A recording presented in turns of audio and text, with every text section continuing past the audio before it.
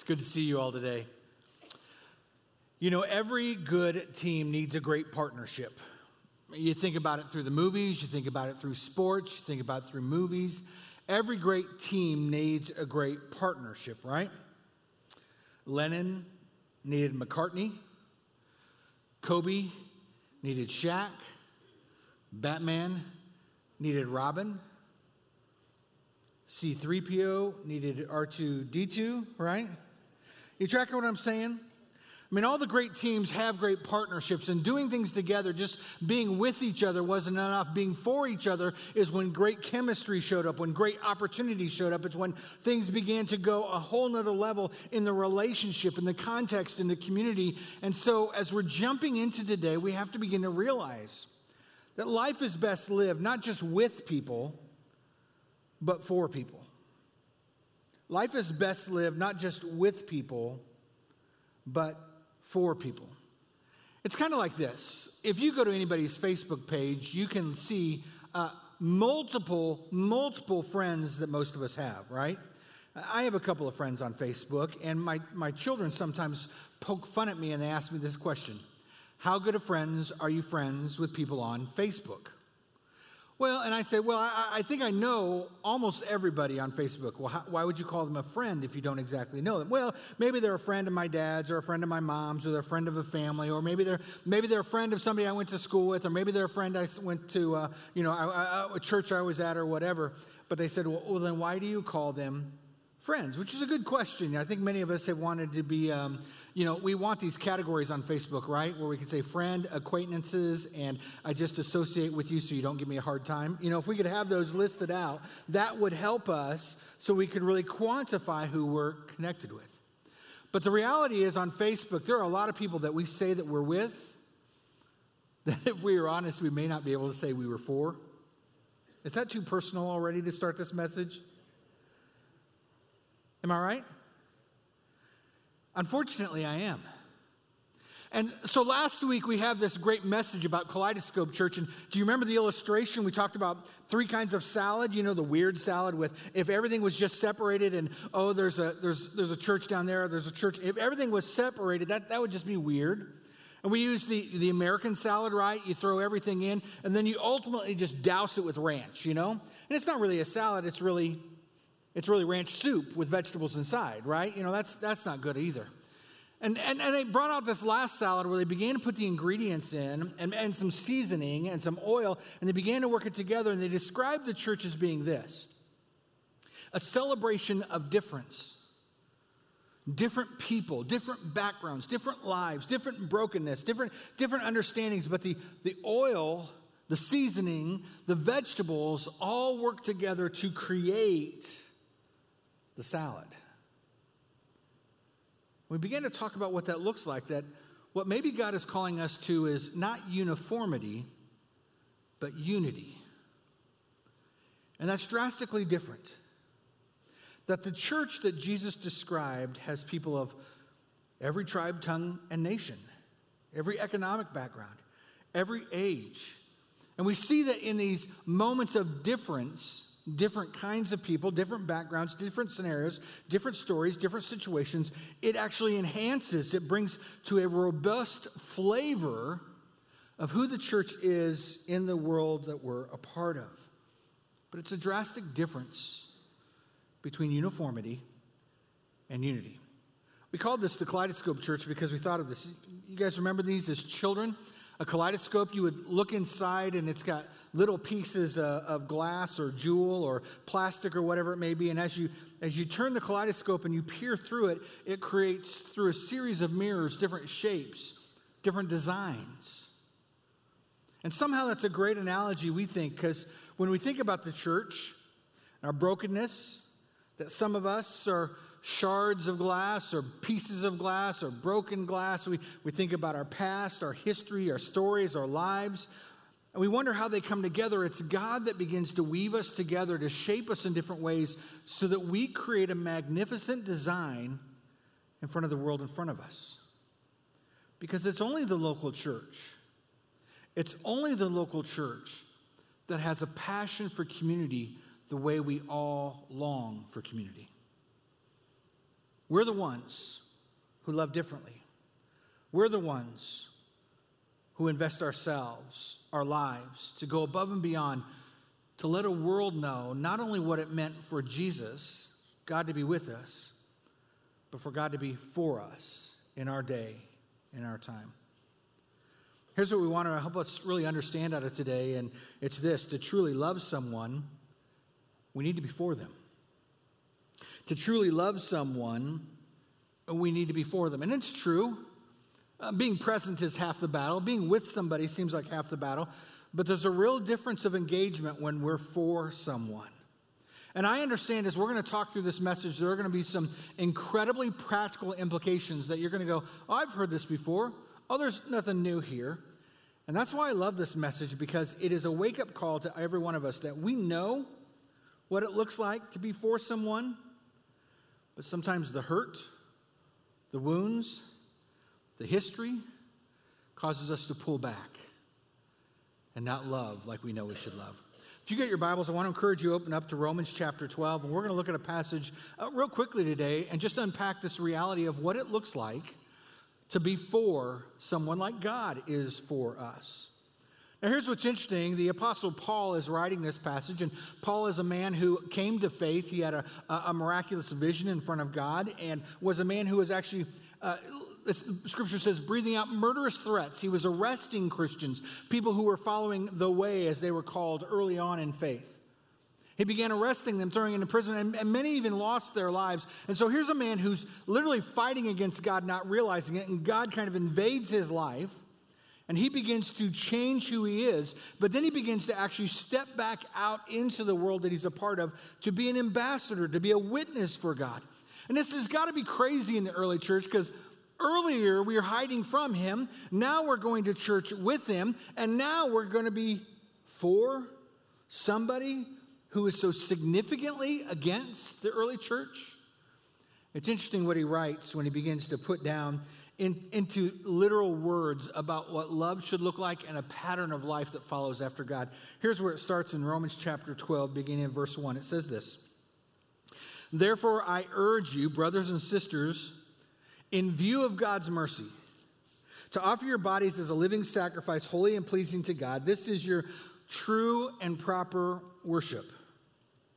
Don't conform to the pattern of this world, but be transformed by the renewing of your mind. Then you will be able to test and approve what God's will is, his good, his pleasing, his perfect will." I love what Paul is saying here, because literally he's saying, in the way we view everything about life, can we first and foremost view it in light of God's mercy? Paul's literally saying, okay, church, come on, let's just lean in here. Can we all just admit that God has been more gracious and more merciful than we all deserve? Let's just pull the veneer off of it. You were once an enemy of God, and God was still for you, right? So let's remind ourselves, we haven't always been this lovable, right? We haven't always had our act together. We haven't always known the right way to do things. And when we look back on our lives, we stop and we go, you know what? God's been merciful. And so Paul says, in view of the mercy that God had for you, for us, how about we live reminded of that mercy? He uses a couple words in there. He literally begins to talk about this idea of whether or not we want to transform our mind or be conformed by the world. It's a hinge point, right? We have a choice we can make. We can either change the way that we think, or we can let the world itself begin to shape us and put us into a pattern that's just like everybody else, but it doesn't love like God would love. This idea of true and proper worship is literally this idea of rational or logical. You could almost say it this way: if God is in fact merciful and God is who he is, how can we stay who we are? Right? Why would we continue to be the people that we've been? If God is merciful, if God is who he is, then how could we ever keep living the way we have been living? Couldn't we somehow recognize God's character, God's goodness, and say, that's not who I'm going to be. I'm going to live, I'm going to love differently. And in order to do that, I have to change the way that I think, the way that I think about people, the way I think about how I should live my life, the way I approach people at work, at home, at play. And so literally Paul gives this kind of perspective. First and foremost, transformed equals an inward that affects the outward. Meaning if you're transformed, God is going to do a work inside of you that begins to rearrange your thoughts, your emotions, your feelings, your memories, your relationships, so that outwardly there is a significant difference in the way that you speak about people that you work with, in the way that you tell stories about your family, in the way that you come around a friend that's hurting. Inward change for outward change. But being conformed equals outward effects the inward. That literally the world around us sets our pace of who we will love and how we will love or why we would even love. See, it's a choice.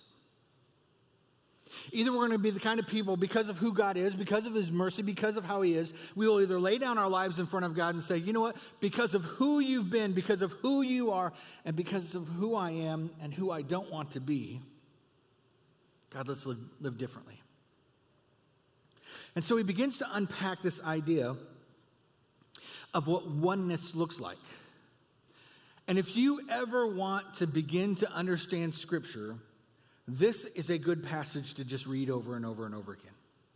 If you have challenges in relationships, if your marriage is not good, if you have people at work you'd rather throat punch than give a hug to, right?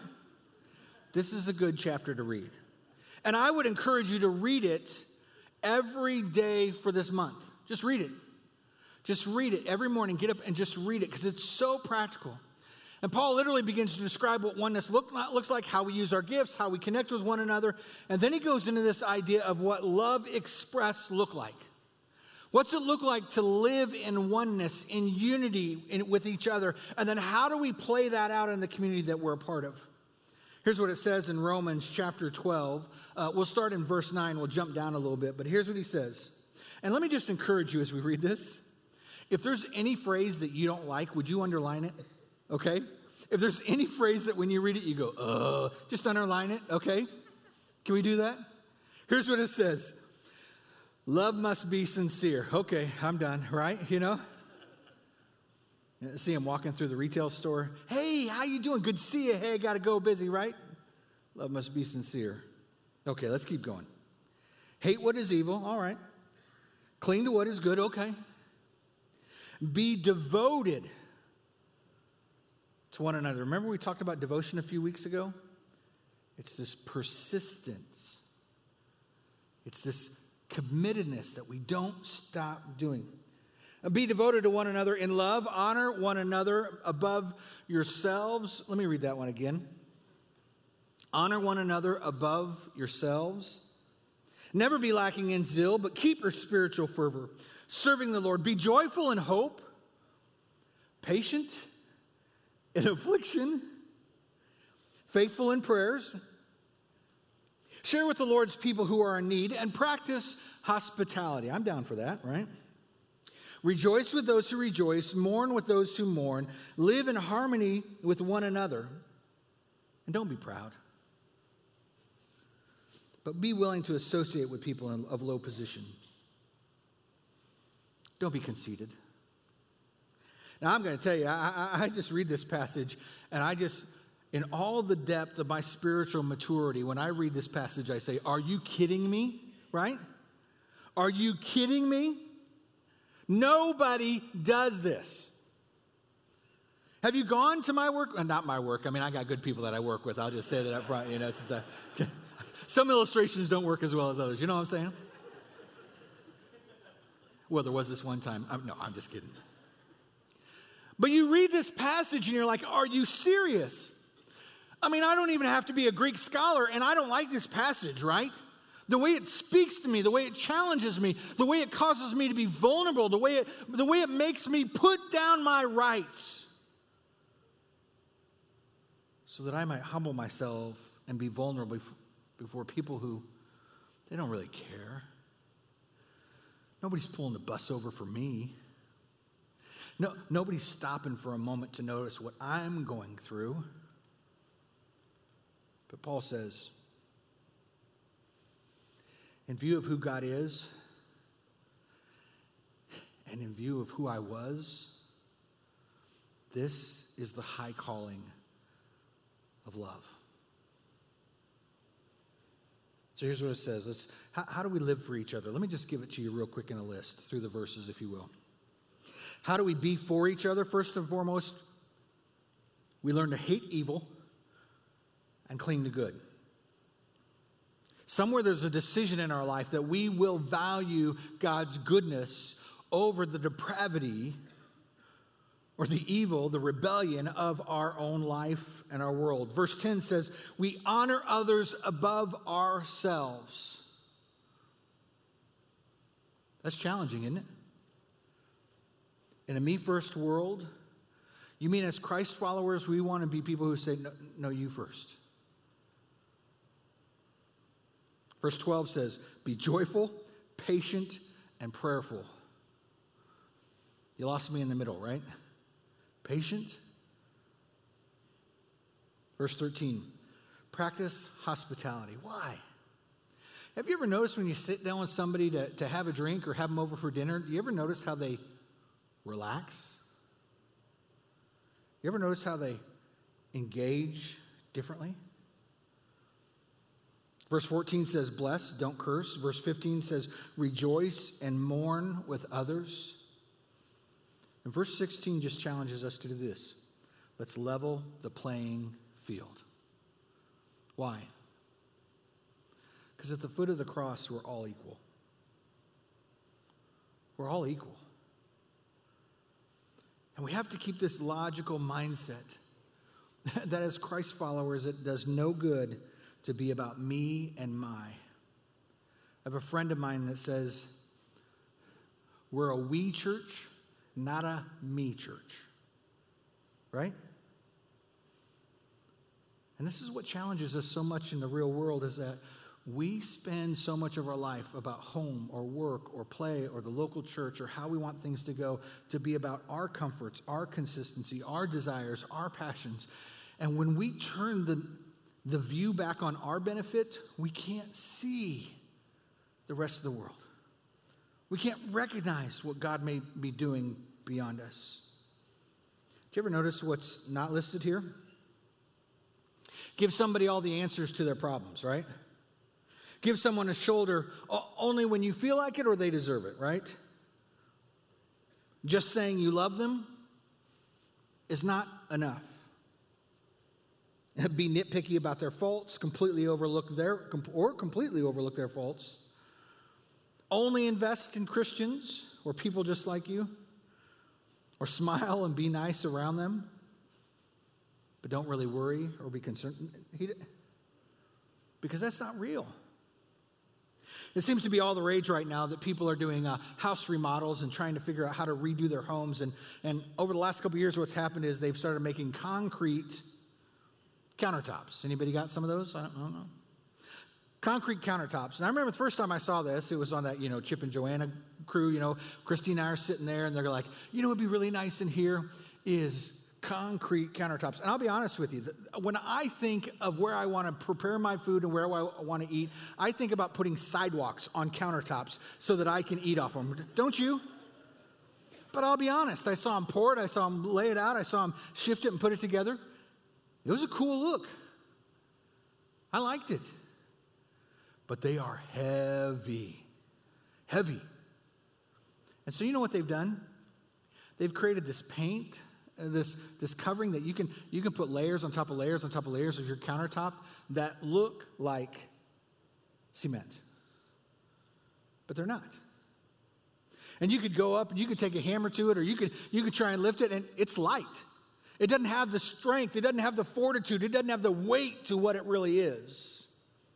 And oftentimes I think that our love as the church, it's often about keeping a smiling face and a generous hand, right? We pull up to that intersection and he's standing there, right? He's got his sign out. We see him there every day, just usually at a different location. And as a Christ follower, it's our job to smile and maybe hand him a 1 or a 5. But what if we parked our car and we stepped out and we said, hey, what do you really need? Because you're here a lot. Hey, what's your name? Hey, I come by you on a regular basis, and you've probably seen me. I don't give you money because what I want to know is, I want to know you. Why are you here? How do I help you? Because I can give you money. I can even give you a bag of food. But what you probably need is a relationship. Somebody who will put their shoulder underneath you and help carry you. Somebody who will walk with you when nobody else does. The weight of relationship is like the weight of a real concrete countertop. It's heavy. It's thick. It stands up. But we need to learn how to not only be with people, but be for people. And it takes a transformation of the way that we think and we act. But the reason that we can be for others, regardless of who they are or where they are in their life, is because Jesus was there for us. He gave of himself. He sacrificed himself so that we might know his love. Literally on the cross when Jesus died, he went before God on our behalf so that we could be before others. And you think about that. And Jesus took the first step. Jesus laid the example. Jesus went before God and said, I know they're broken. I know they're sinful. I know they rage against us, but my sacrifice will be the testimony of our love. And Jesus went before us so that we could learn how to be for others. One of my favorite stories in Scripture is actually out of John chapter 6. If you've got your Bibles, you can go there real quick. I'm just going to give a reference to it, but it's a story about a blind beggar. The story goes something like this, that every day people would come into this pool, into this temple area, and as they're coming in, there is this guy.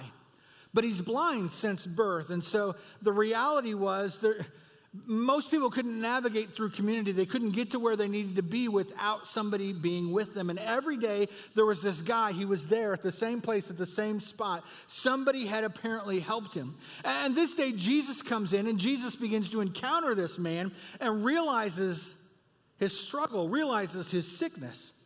And Jesus decides to do something for him. Verse 6 says this.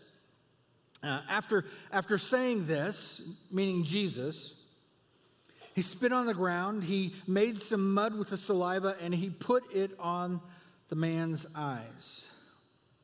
Go, he told him, wash in the pool of Siloam, which means sent.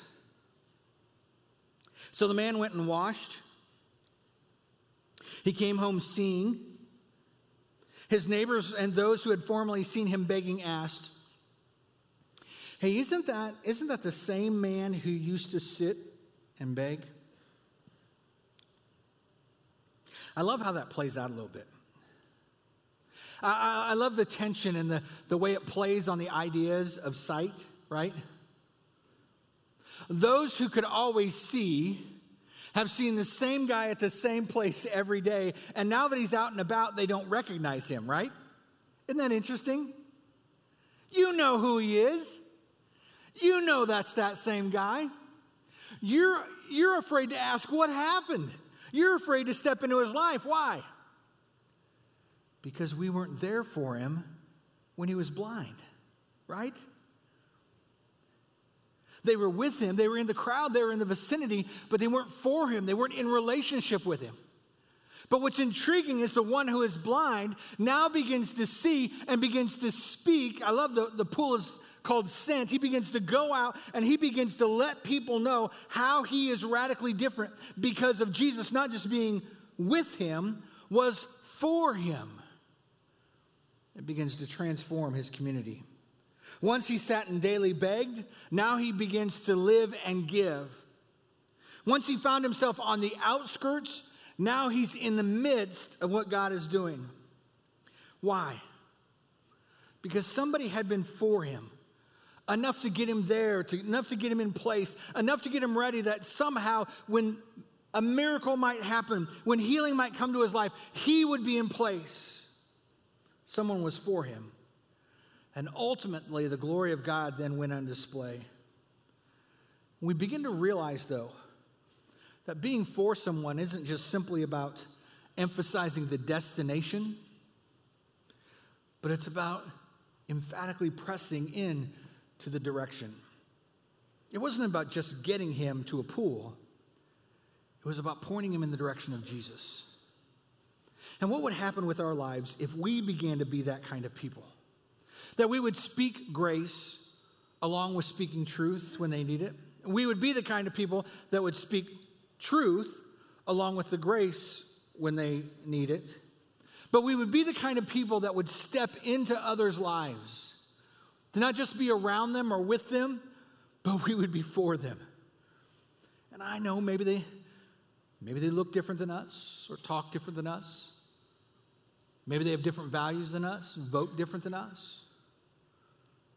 But what would it look like for us to be for all people? I want to show you a video real quick from Brene Brown, and maybe some of you have seen this. But the reality is we've got to go from empathy to sympathy. Or, excuse me, we've got to move from sympathy to empathy. We've got to get in their lives to where we own what's going on in their journey. Would you watch this video?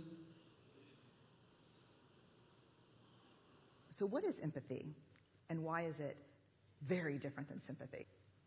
Empathy fuels connection. Sympathy drives disconnection. Empathy, it's very interesting. Teresa Wiseman is a nursing scholar who studied professions, very diverse professions where empathy is relevant, and came up with 4 qualities of empathy. Perspective taking, the ability to take the perspective of another person or recognize their perspective as their truth.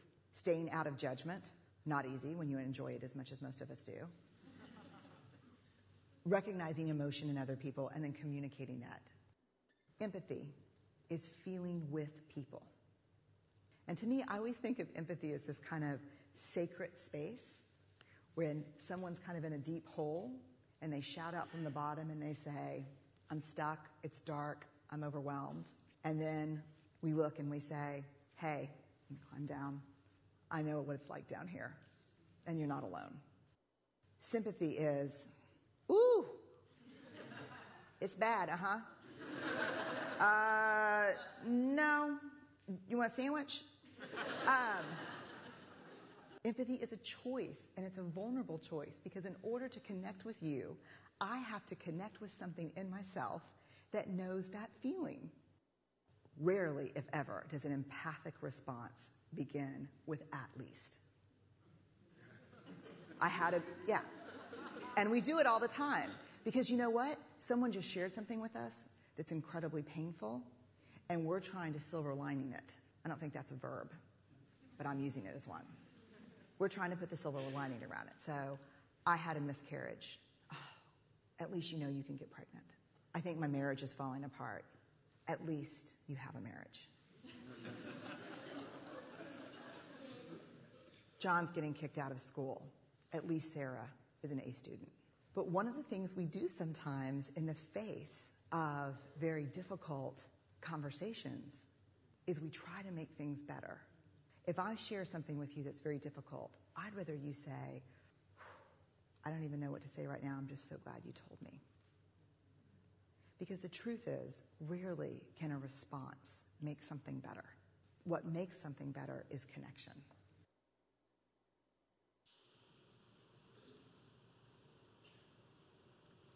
It's a simple cartoon, isn't it? but it makes so much sense. And I think, I just wish maybe that elk-looking thing, that deer-looking thing, whatever it was, I almost just want to put an asterisk to it that says, that's how most Christians respond, right? We try and put a Band-Aid over it rather than standing in the moment. We try to give an answer rather than giving of ourselves. And what if this renewing of our mind, this new way of thinking that comes out of Romans 12, what if we began to think like Paul is asking, the Spirit is pressing into us for us to understand with oneness that we're going to have to go beyond being with people to be for people. That's why I love that we have groups. And you guys have done an incredible job. We launched 53 groups. We're filling a lot of them up. We're getting a lot of people connected, but we had more open groups than we've ever had. It's responding with this great connection, and this is the perfect time to step in and say, we will journey together. They're probably not going to be just like you. They're not going to probably be exactly who you are, and that's okay. Because we will stretch, and we will grow, and we will mature, and we will bond, and we will begin to become people who, like Christ, go from just being with people to being for people. Here's what we have to understand, is that ultimately you can be for anyone because Jesus is for you. You can be for anyone because Jesus is for you. So let's move to a time of response.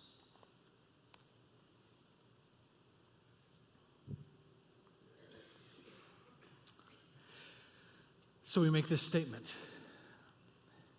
that you can be for anyone because Jesus is for you. And you say, how can you say that? Have you met my uncle? He's impossible. Have you seen my coworkers? Do you know where I've grown up? Do you know the struggles that I've gone through? Most of the times when I get into a conversation with somebody like that, I say this: no, I don't know. But then I tell them, usually about who Christ is, and that I have my own baggage, my own struggles, my own failures, my own weaknesses. I have my own family past. I have my own series of history. I have my own pride, my arrogance. You could start listing out everything, and I tell them, and what I do know is that God is for me. And the way God is for me, God is for you. What would our world be like if we lived like that? What would our world be like if the grace we so freely accepted for ourselves and said, thank you, God, would also be the kind of thing that we would say, and there's plenty more for you? Oh, that can't be. There's not a God like that. That's not what Jesus... Well, if you don't believe it, let me show you. That's what we're saying if we're going to be for people, right? That's what we're saying if we're saying, in view of God's mercy and what he's done for me, I'm going to live differently. And I'm not just going to be around you, and I'm not just going to show up at work, and I'm not just going to sit when we stop and have lunch, and I'm not just going to tell jokes around the water cooler, and I'm not just going to keep up on your sports teams, but I'm going to look you in the eye. And I'll tell you, even if you annoy me to death and I want to throat punch you, I'm going to find a way to love you.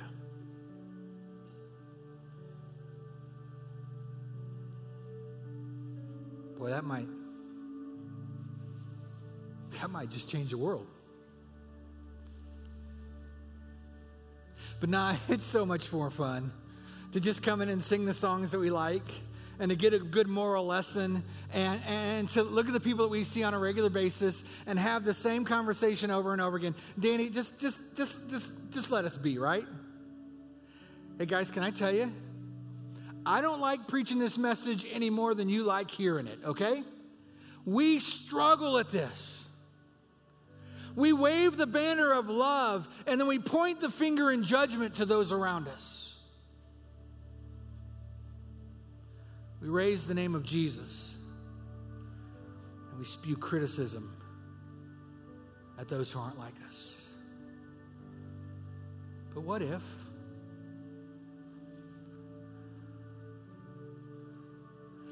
those nail-scarred hands looked very much like the woundedness of our own heart? And what if the woundedness of our own heart became the nail-scarred hands of Jesus in front of others? And what if we put ourselves to the side and we just simply said, all that we are and all that we have, God, is for you? For some of you, you didn't get a chance to jump into a group, and I want to encourage you to do it, just to grab your connection card and say, I've yet to jump into a group. I need to get into a group. Put your connection card in one of the giving boxes around the rooms. Get connected. Get involved. Grow with others. Some of you today are really just sitting on here going, I'm good with strangers. I'm even okay with coworkers. But maybe you've got a friend. Or maybe you've got a family member. Maybe you've got a past journey. Can I encourage you to take time to pray today? Whether it's in your seat or whether it's to come up at the benches in a few moments, would you offer it over to God? Maybe today in our response time, as the music begins to play, you're going to go and you're going to give of your tithes or offerings. That's a great way to express that we are for the mission of God, that we're even willing to sacrifice of ourselves so that our church, both as an entity and as individuals, can fuel how we might serve, care for, love, not only those in our community, but those around the world, the widows, the orphans, the children, the homeless, the hurting, whoever it may be. That's how we respond. Through the give boxes, by using the giving app. But my favorite part of our day is when we stop and we pause around the tables. The equal playing field for us all, where we come and we take the bread and we take the juice and we're reminded of God's broken body and his shed blood, right? And we eat that bread and we drink that juice. And whether we say it or not, what we're saying in that moment is this: in view of your mercy, God, in view of the sacrifice of your Son, in the view of my own rebellion and anger and apathy, in light of how you love me, God, transform me.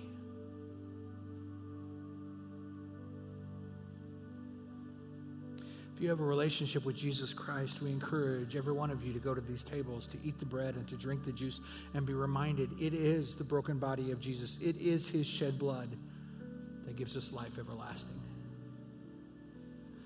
And so in this moment today, as we get ready to stand and sing, you'll have a chance to respond, whether it be for prayer, whether it be through communion, or whether it be through our giving.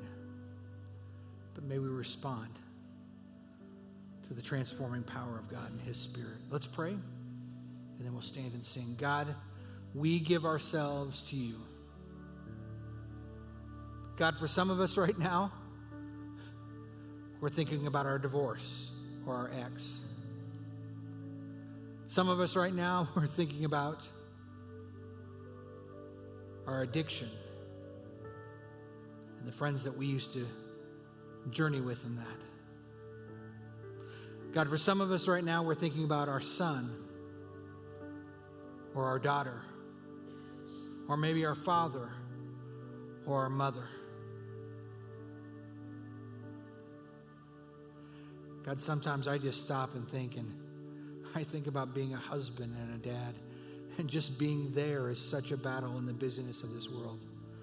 But God, would you deepen my well that my wife, my children, my friends, my coworkers,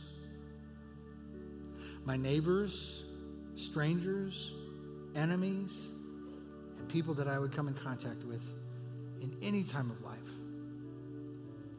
God, would you grow me a well in my heart that loves like I am with and for everyone. It can only happen by the power of your Spirit. So empower us, strengthen us, give us boldness. And may we walk in humility, just as Jesus did. God, we love you.